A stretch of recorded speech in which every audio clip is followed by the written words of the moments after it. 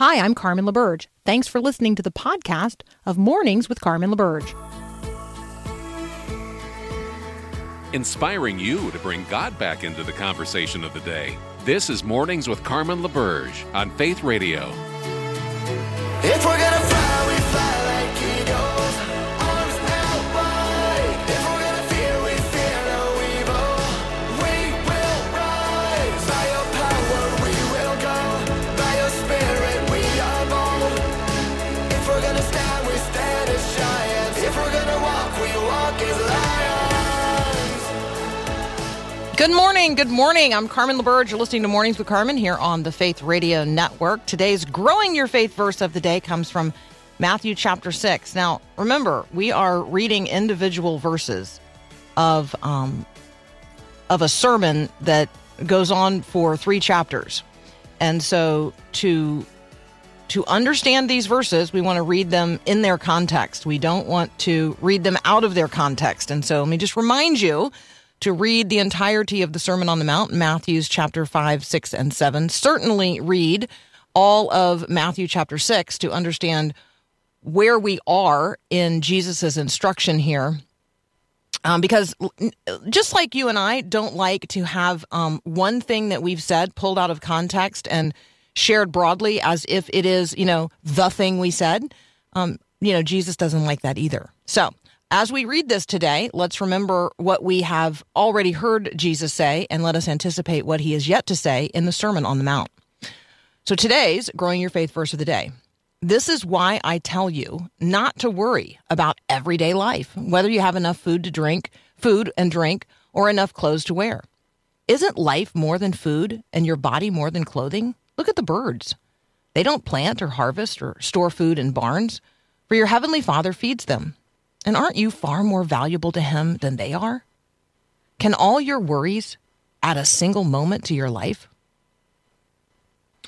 Jesus is certainly not saying, that we aren't supposed to be taking care of, the things that are legitimate needs. But we aren't supposed to worry about the days that lie ahead. Now, that is maybe a little hard to hear in the worrisome days in which we find ourselves. And so I acknowledge and recognize that. And we're human. And Jesus recognizes that as well. So when we talk about bringing the mind of Christ to bear on the issues and headlines of the day, we're going to jump into a few headlines, and you're going to immediately say to yourself, well, that's worrisome. And then we're going to remember that Jesus says, it's all in God's hand. God loves you more than the birds of the air. And it's going to be okay. Right? There's an eternal reality. There is a king and a kingdom. He's on the throne. He's got the whole thing in his hands, even when it seems like the whole thing is out of hand. So let's just be mindful of that today. Our confidence is in the Lord and in him alone. So here is a headline for you that, hold on to your seats, is going to be troubling. And so I'm just going to tell you that in advance. The Social Security Administration. So that Social Security card that you have that, proves who you are? The Social Security Administration has announced on Wednesday that Americans who identify as transgender can now change their official Social Security records to reflect the sex that best aligns with their gender identity. So it doesn't matter the truth of their biology. It doesn't matter the reality of their maleness or their femaleness. No matter what it says on birth records, the Social Security Administration is also exploring a future policy that would allow for a person to identify as X, because they don't see themselves as male or female. They acknowledge a gender fluidity, that they are gender queer, or for some other reason that they don't want to be identified as male or female because they reject binary reality. The rejection of binary reality is what is really at issue here. So into that confusion, we have to be people who know the truth and speak the truth and do so in love. The Bible makes it perfectly clear that God created human beings in his image as distinctly and intentionally male and female, on purpose and for a purpose. Jesus confirms the Genesis 1 narrative when he teaches on marriage. You can read those in Matthew 19 or Mark 10. And so even though there's great confusion in the culture, let us be people who see clearly speak clearly and do so in love. Yes, acknowledging that the days in which we live are dark and many people are desperately confused. But let us be the people who shine light. We're going to talk next with Bruce Ashford about what is going on in Ukraine, specifically assess Russia and Russia's actions on the international front. And that's what's up next here on Mornings with Carmen.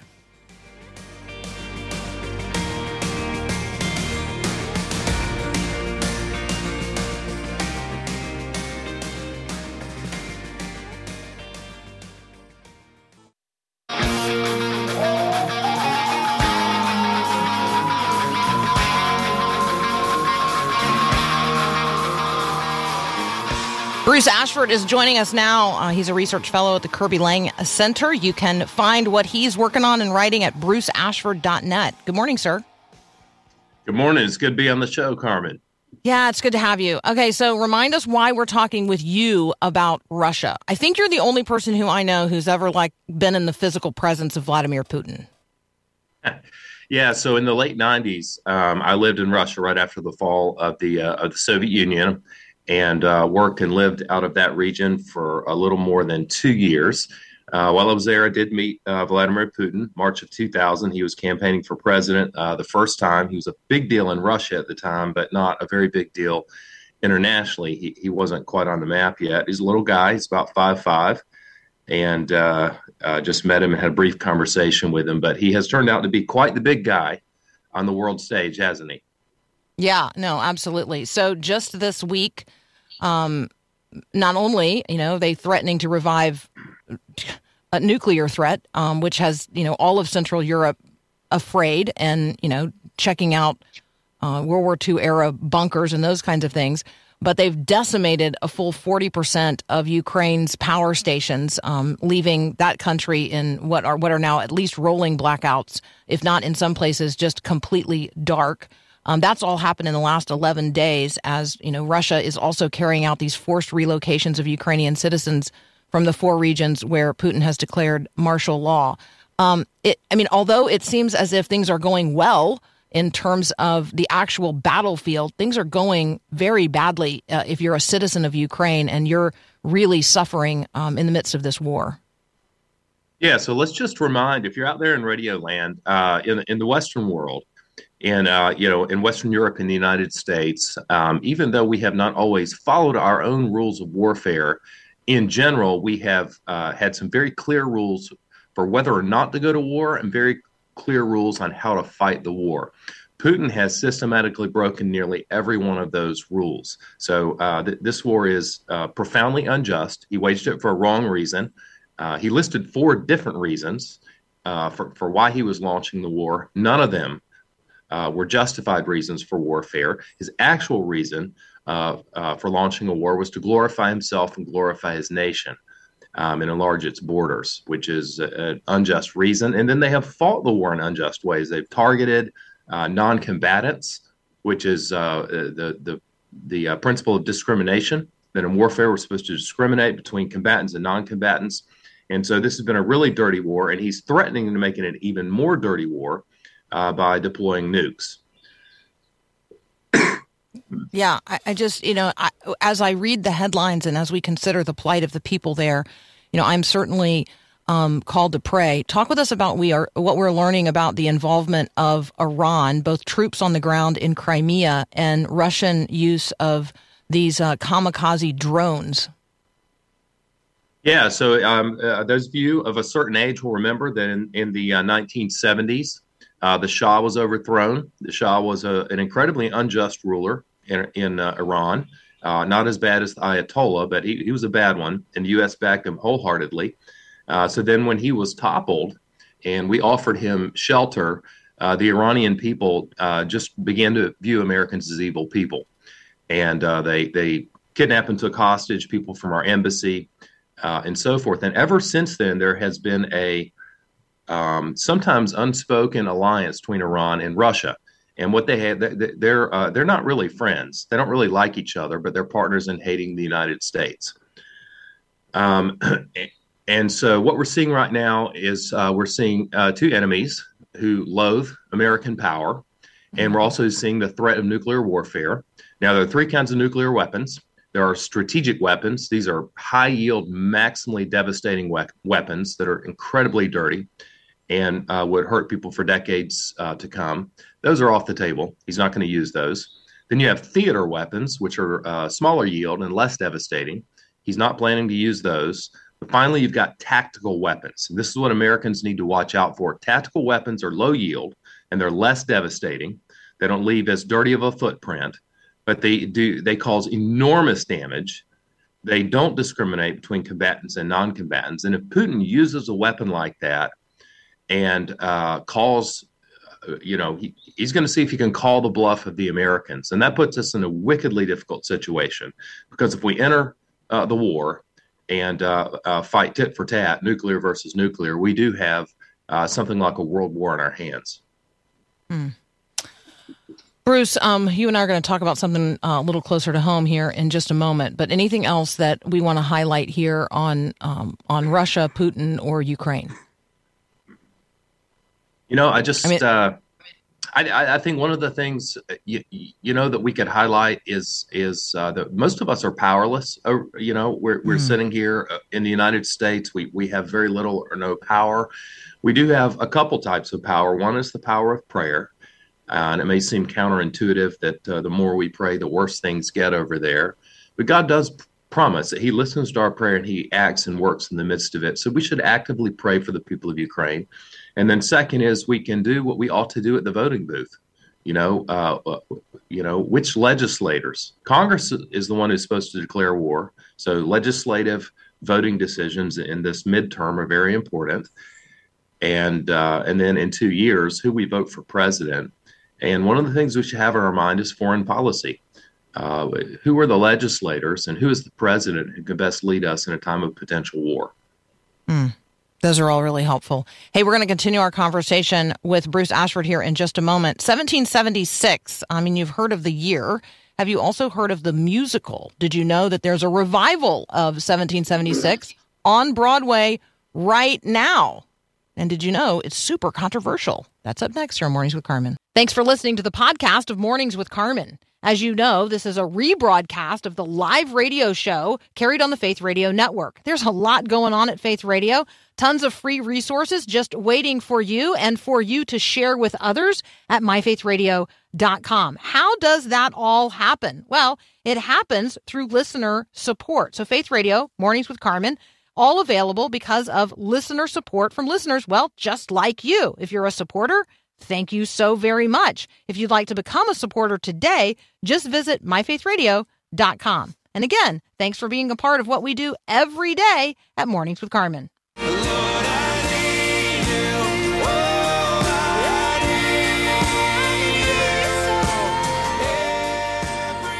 Talking with Bruce Ashford, we're talking about a Broadway musical. This is this unusual territory for us, Bruce. You and I don't ordinarily talk about Broadway musicals, but this one has my attention.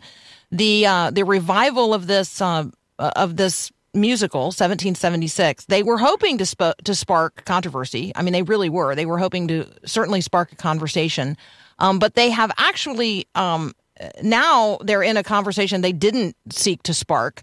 They have a really diverse cast, intentionally so. In 1776, the people who were participating in the writing and the signing of the Declaration of Independence were notably all men, and they were all white. And so this 1776 cast is intentionally not white men. Right? It's women, non-binary, transgender actors playing white men. And so that was the intent of those who were putting on this production. But tell us, the turn this has taken. Yeah, so this play is an attempt similar to it's doing several things. One is it's attempting to perpetuate the thesis argued by the New York Times 1619 Project, which is that America is thoroughly corrupt at its foundations, thoroughly racist at its foundations, and that even our economic and political system is thoroughly racist, that capitalism is itself racist. Now, this is a historically devastatingly inaccurate portrayal The leading capitalists of the 1700s were all anti-slavery. So that's one thing that's going on. Second thing that's going on is that people in the LGBTQ alliance have successfully gotten Americans to consider their cause on the equal level to enslaved Black Americans. And so they've now made the civil rights movement into a movement theirs, that is not into their own movement. Yeah. And so you've got that's the point this play is trying to make. All of the men who are being represented from the founding era are being represented by women, by non-binary people who are one of 80 or 85 different pronouns, by transgendered persons. And I do want to point out there's a pretty big contradiction here within the movement. The LGBT movement is full of contradictions, so many ironies in the fire. But one of them is that they're allowing women and non-binary and transgender people to play men, and yet they are furious if on a given television show or in a given movie that a heterosexual male plays the role of a gay male, or a heterosexual female plays the role of a gay female. But anyway, so that's an internal contradiction. But the real thing that's happened here is that certain members of the Black activist community are offended that Asian actors and actresses are considering themselves people of color. There's an argument over who gets to count as a person of color. And this goes directly against the principles of the civil rights movement. Civil rights movement was trying to say that race is a social construct. We should get rid of the construct because it's racist. And what you have now is you have a reaffirmation of this social construct in order to put white people at a disadvantage. Well, and to be sure that you're not considered white. Like, I think that part of what I understand to be going on here, and this all grows out of an interview that one of the actors gave to an outlet called Vulture, and in her interview, I mean, she not only disses the sort of creative powers that be who are directing this production, but her fellow actors as well. This particular individual is, the New York Times goes out of its way to be sure that every time they use this person's name, they say uses she, they pronouns. Like, is that something that, every time we refer to someone, we now need to refer to the pronouns that they use? That's an interesting part of this conversation. But she said that the directors had paid insufficient attention to gender identity, considering it secondary to the question of race. And that, I think, is where we can find our footing in terms of Christians in the conversation. Actually, your gender identity nor your race. I mean, like, there is no longer slave nor free. There is no longer male or female. If we're going to have a Christian conversation about this, then we're going to bring the gospel to bear in a way that makes sure everybody understands from a Christian worldview, we're on equal footing at creation, at the cross, and in the kingdom. I mean, and if we can't get to that place, then we really can't have a substantive conversation about what it means to go forward together. Yeah, we can't. I mean, one of the signs of every authoritarian movement in history is that authoritarian movements monkey with language. Because if you can control language and police language, then you can control people. And we're seeing that right now in the pronoun debate, that language is being monkeyed with. The term in English language, the term man and woman have intuitively and in a common sense manner recognized what all people everywhere historically of every world religion, every civilization recognized, which is that there are two kinds of humanity, male and female. This is DNA based, biologically based, scientifically unquestioned until the past decade or so. And it's an attempt. It's part of a broader attempt by elite cultural actors and certain people of in our nation to say that we don't live in a predetermined world. We can create ourselves in our own image. We can alter who we are fundamentally. And as believers, we want to come back and say, listen, there's plenty of room for diversity and uniqueness, for your uniqueness to come out. But we live in a predetermined world, and God is the determiner. and he has made some of us men and some of us women.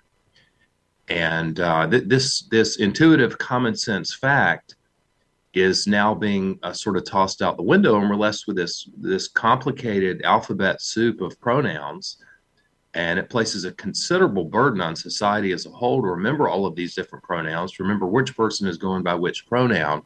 It's really unworkable, which is to be expected by an authoritarian movement who's trying to overthrow creation order. Yeah, and what's supposed to be going on is an entertaining production of a stage musical. And so, I think part of this is let's not lose sight of what we were all here to do, Broadway people. We were all here, right, to put on an entertaining theatrical production that maybe would also make people think. And that is completely lost in all of this. And so the identity politics, one of our listeners has said, it sounds like the head is eating the tail. I think there's no question that that left, sort of left in its own environment without any exterior influence, like this thing crashes in on itself because you ultimately can never be the one person who is more different than every other person who's trying to be more different than every other person. Anyway, ultimately we're all just people. And it ruins the nature of a Broadway play. In any given movie or in any given novel that's written, a movie or a novel is not supposed to be a sermon. Right. A movie or a novel always carries a message, but it carries it in an artful manner, and the message itself is not foregrounded. The message is supposed to sink in and settle in as the story is told. But what you see in progressive activism, and sometimes in conservative activism, is that movies and novels are turned into something that they're not supposed to be. They're turned into preaching points or public policy dictations, and it kind of ruins it as a work of art. And I feel like what they're doing on this Broadway show ruins the show as a work of art. Yeah, I completely agree. All right, Bruce, how fun to talk with you. Thank you so much for being here. We love the way you help us, kind of see through the fog that we find ourselves in culturally, and certainly appreciate the ongoing conversation. So thank you so much. Thank you. Look forward to being back on the show soon. Excellent. That's Bruce Ashford. You can find what he's writing at bruceashford.net. You're listening to Mornings with Carmen. I'm Carmen LaBerge. This is Faith Radio.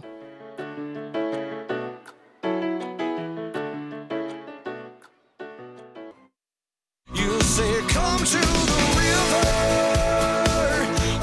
lay yourself down. British Prime Minister Liz Truss has resigned the office just 6 weeks into the job. She will be remembered for two things, I believe, being the last prime minister to shake the hand of Queen Elizabeth II and the prime minister to have the, shortest time of service in British political history. That's saying something because Britain's political history is really long. She lasted 45 days in the office. So yeah, they're going to pick a new prime minister. It's possible it will be their last prime minister, Boris Johnson, which will make for interesting conversations going forward. But before, we as Americans start gloating, we have to consider the history of the United States, which is a much shorter political history than the history of Britain. But we had a president who died just 32 days after taking office, William Henry Harrison. He was the nation's 9th president. And he traveled without a coat on horseback to take the oath of office. It was a cold, wet day in March of 1841. He contracted pneumonia, and he died on April the 4th, less than an hour into his 32nd day on the job. So Liz Truss resigning after just 45 days in office, and another leadership transition taking place there in Great Britain. All right, Dan DeWitt's going to join us. We love to talk with Dan, bringing the gospel worldview to bear on what's going on culturally. And so Halloween is coming, and we thought it would be fun to spend some time talking about Screw Tape. If you're not familiar with Screw Tape, you're going to really enjoy this next conversation. That's up next here on Mornings with Carmen.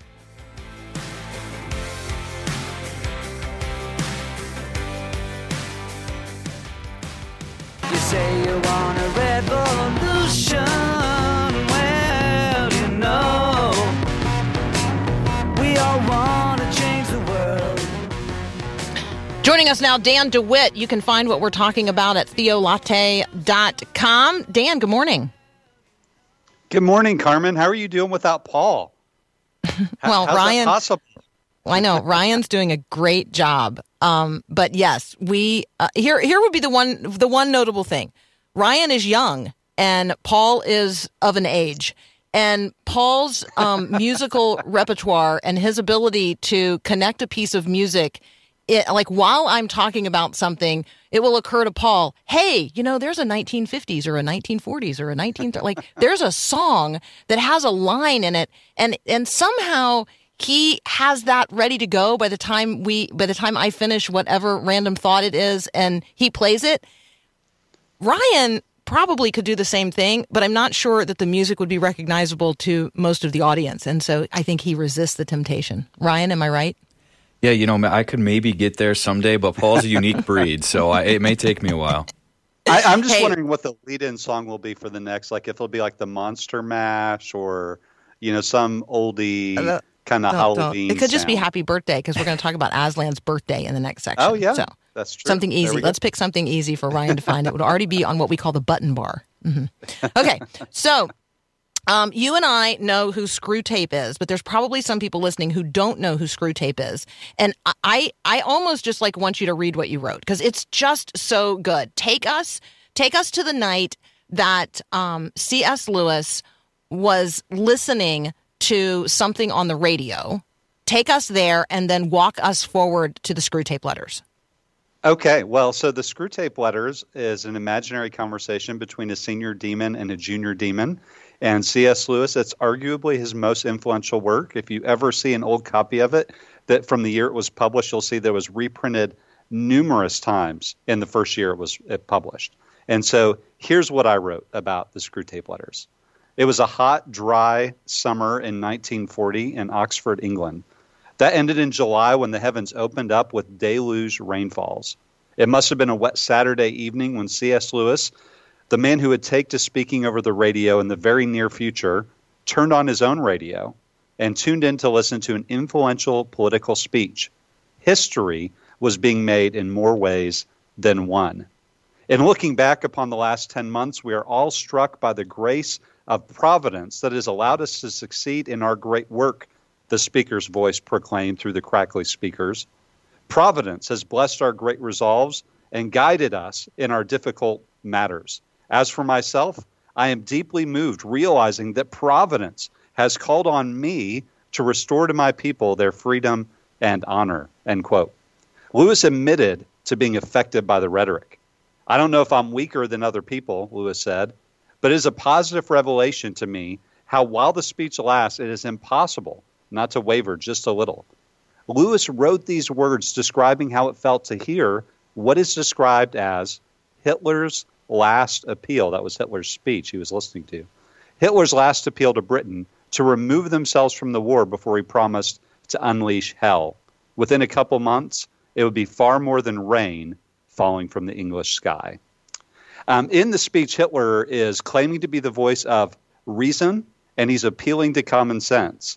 He's painting the German people as victims and Churchill as the aggressor. He references Churchill 14 times in that speech. And Lewis describes how listening to someone who's able to put an argument forward in a powerful way without flinching made him, even for a moment, waver in his own convictions, even though he knew the statements were false. And just like that, Screw Tape was born. And to be fair, Lewis had to endure a rather boring sermon first. Lewis writes of the sermon he heard the very next morning. So on Saturday night, he listened to Hitler's speech. On Sunday morning, he went to church, and he described it this way.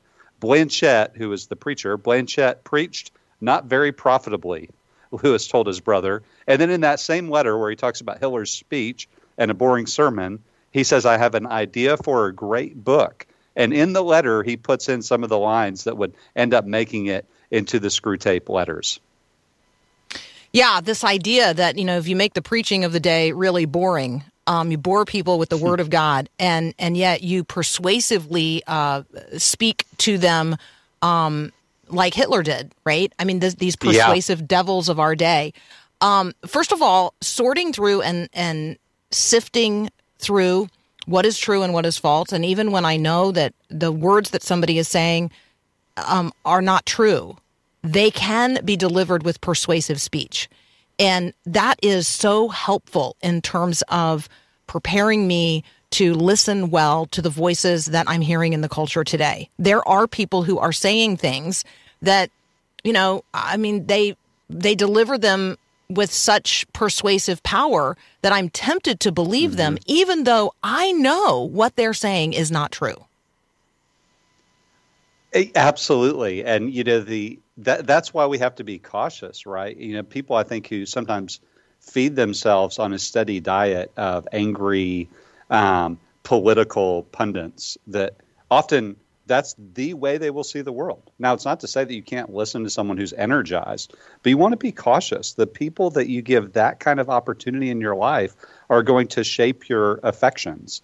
And so what Lewis shows us here, and I love how you pointed out that contrast, this passionate, persuasive Hitler on Saturday night, and then kind of a boring preacher on a Sunday morning, the contrast between which one is more compelling to you. Well, at the end of the day, the question is what's true, and not necessarily who's more compelling. And in the Screwtape Letters, Lewis is giving us a psychology of temptation. He's showing us really what it feels like to be human.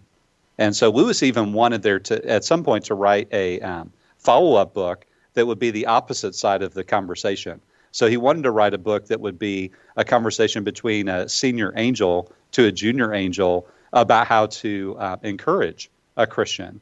And Lewis finally gave up on that project because he said, you really can't put yourself in that. Lewis could relate to what it feels like to be tempted and to be sinful. He couldn't relate to what it's like to not have a sin nature. Lewis said, if you were able to do that, every word would have to carry with it the scent, the fragrance of heaven. And he just felt like he couldn't, put himself in that state of mind to do that well. And so in the Screwtape Letters, he's letting us see what it really feels like to be tempted and torn between competing voices.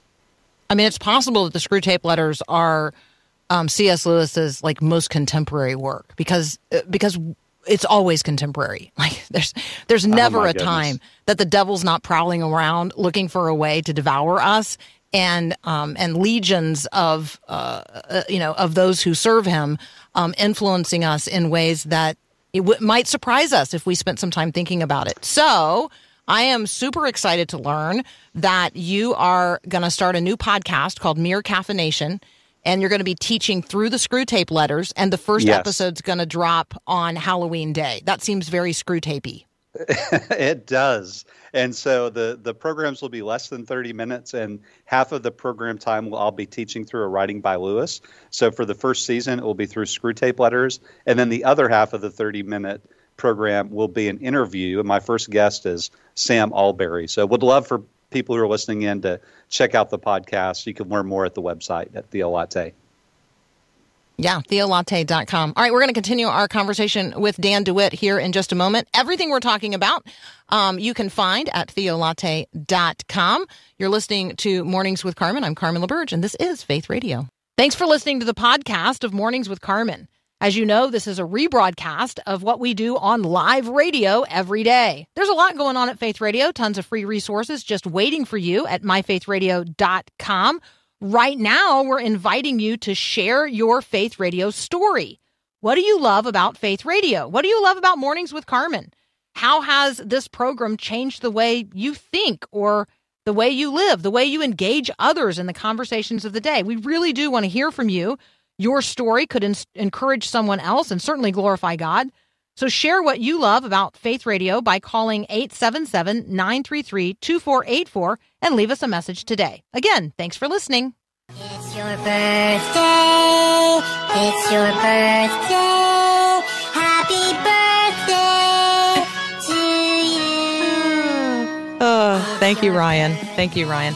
So if we were going to sing happy birthday on his 72nd birthday, Dan DeWitt, to whom might we be singing? We would be singing to, and in keeping with our C.S. Lewis theme, we would be singing to Aslan, who first came to the world in printed form on October the 16th of 1950. So he has been around for 72 years, and we're still talking about him, and we still hear his roar. Yeah, and we don't, and yeah. And it's like terrifying and this great anticipation, and I want to hug him, and yet I should be terrified because, after all, he's not a tame lion. He is not a tame lion. You know, I had the opportunity when I was working in PR and communications to go with a journalist to interview D.A. Carson at Trinity Theological Seminary in Chicago, and he had that crocheted and framed on the wall, this artwork. He's not a tame lion, which, of course, Lucy is told by, I think it was Mr. and Mrs. Beaver who explained to her that Aslan is not safe, but he's good. And so I put in this story, I do a couple things in this article, which, for full disclosure, I originally published a couple of years ago with the Gospel Coalition and republished it this week on my blog.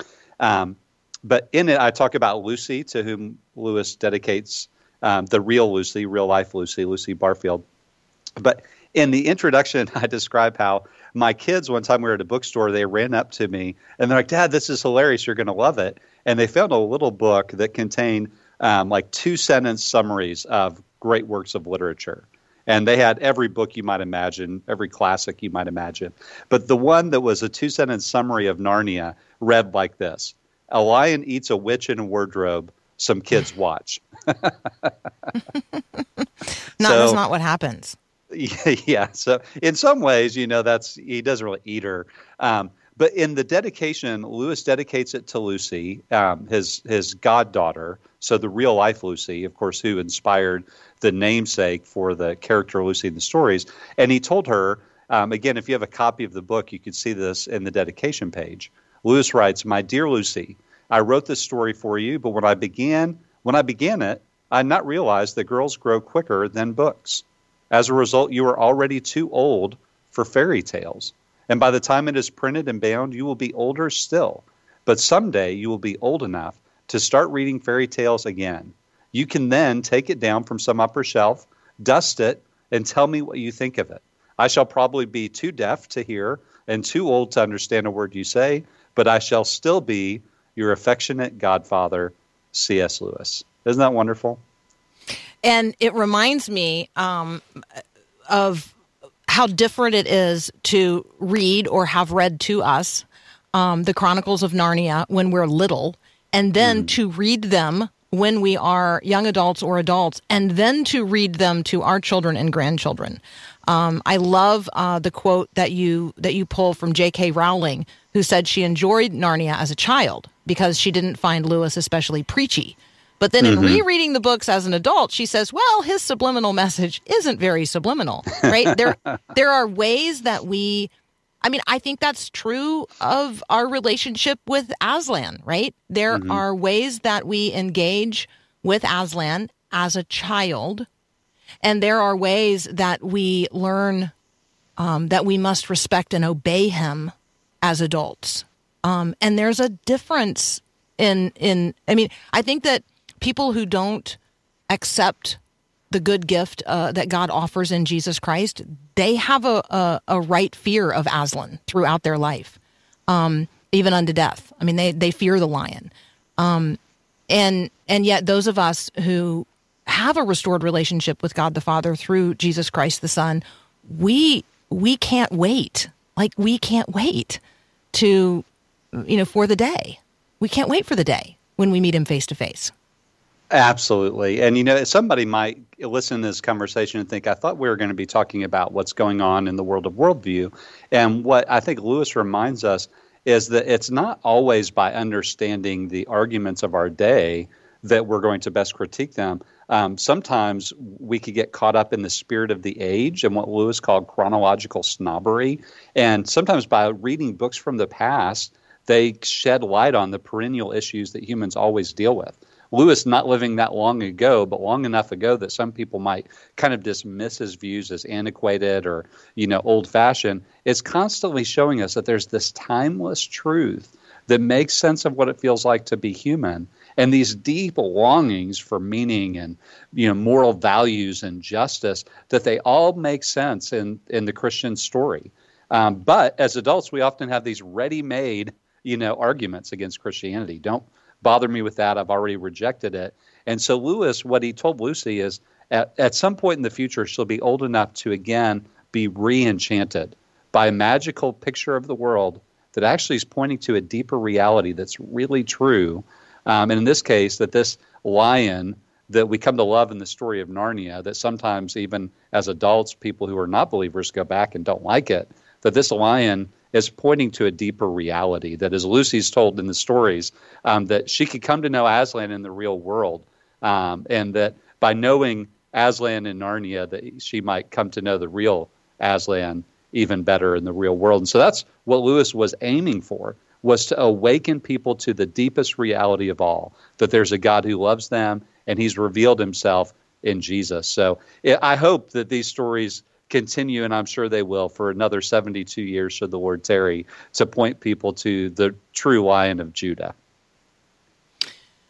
So Aslan's not the only one whose birthday you are celebrating. So you have twins who are now 16. And you offered a little. I know. I don't know. It doesn't make you old, but it does make you. You're now entering a strange new world.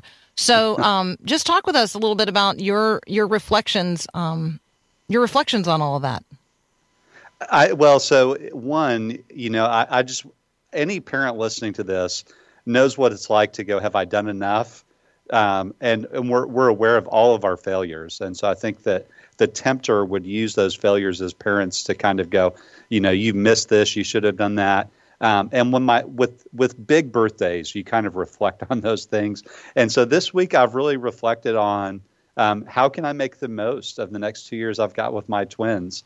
And so I took a passage I wrote years ago in a book called Life in the Wild and put it in about the day they were born. And I try to have some humor there. But the reality is, living in a fallen world, we're reminded we constantly need God's help. And where does dysfunctional family come from? Well, we see it as early as Genesis chapter 4, where the third person to breathe air on the planet kills his brother, the fourth person to breathe air on the planet. Man, do we need God's help in this fallen world. And the glorious thing of all is there is a lion who conquers evil and offers imperfect parents like me real help to point our kids to, to what matters most. So I reflected on that and took my kids woke them up early and took them to Waffle House for a nice greasy breakfast before dropping them off at school on Wednesday morning. Are these the same two that you did the Route 66 thing with a few summers ago? It is, and my SUV just turned over 250,000 miles. A lot of those miles were from that trip. So let me say this. You got to link that Route 66 thing to this article. Because if you ever wonder if you did enough, you just need to go back and read your Route 66 thing. Because you did enough. I mean, you did enough, man. They will never forget. I mean, if I haven't forgotten that road trip, and I wasn't even on it, then I guarantee you that was formative in ways that you can never imagine. So there you go. If you would be so kind as to link the Route 66 stuff to that piece that you have posted at theolatte.com, which you describe as irrelevant thoughts on childbirth. They're not irrelevant. And yes, good Father, you have done enough. Well, the Lord has used you as a messenger in my life today to encourage me. Thank you, Carmen. Absolutely. Blessings, my brother. That's Dan DeWitt. You can find him at his blog, theolatte.com. Or at Southwest Baptist University. Well, really, you're going to find him at Cedarville because I don't think he's out there too often at Southwest Baptist University. But that's technically where he teaches now. All right, that's Dan DeWitt. You should check out his books as well. All available at theolatte.com. You're listening to Mornings with Carmen. I'm Carmen LaBerge, and this is Faith Radio.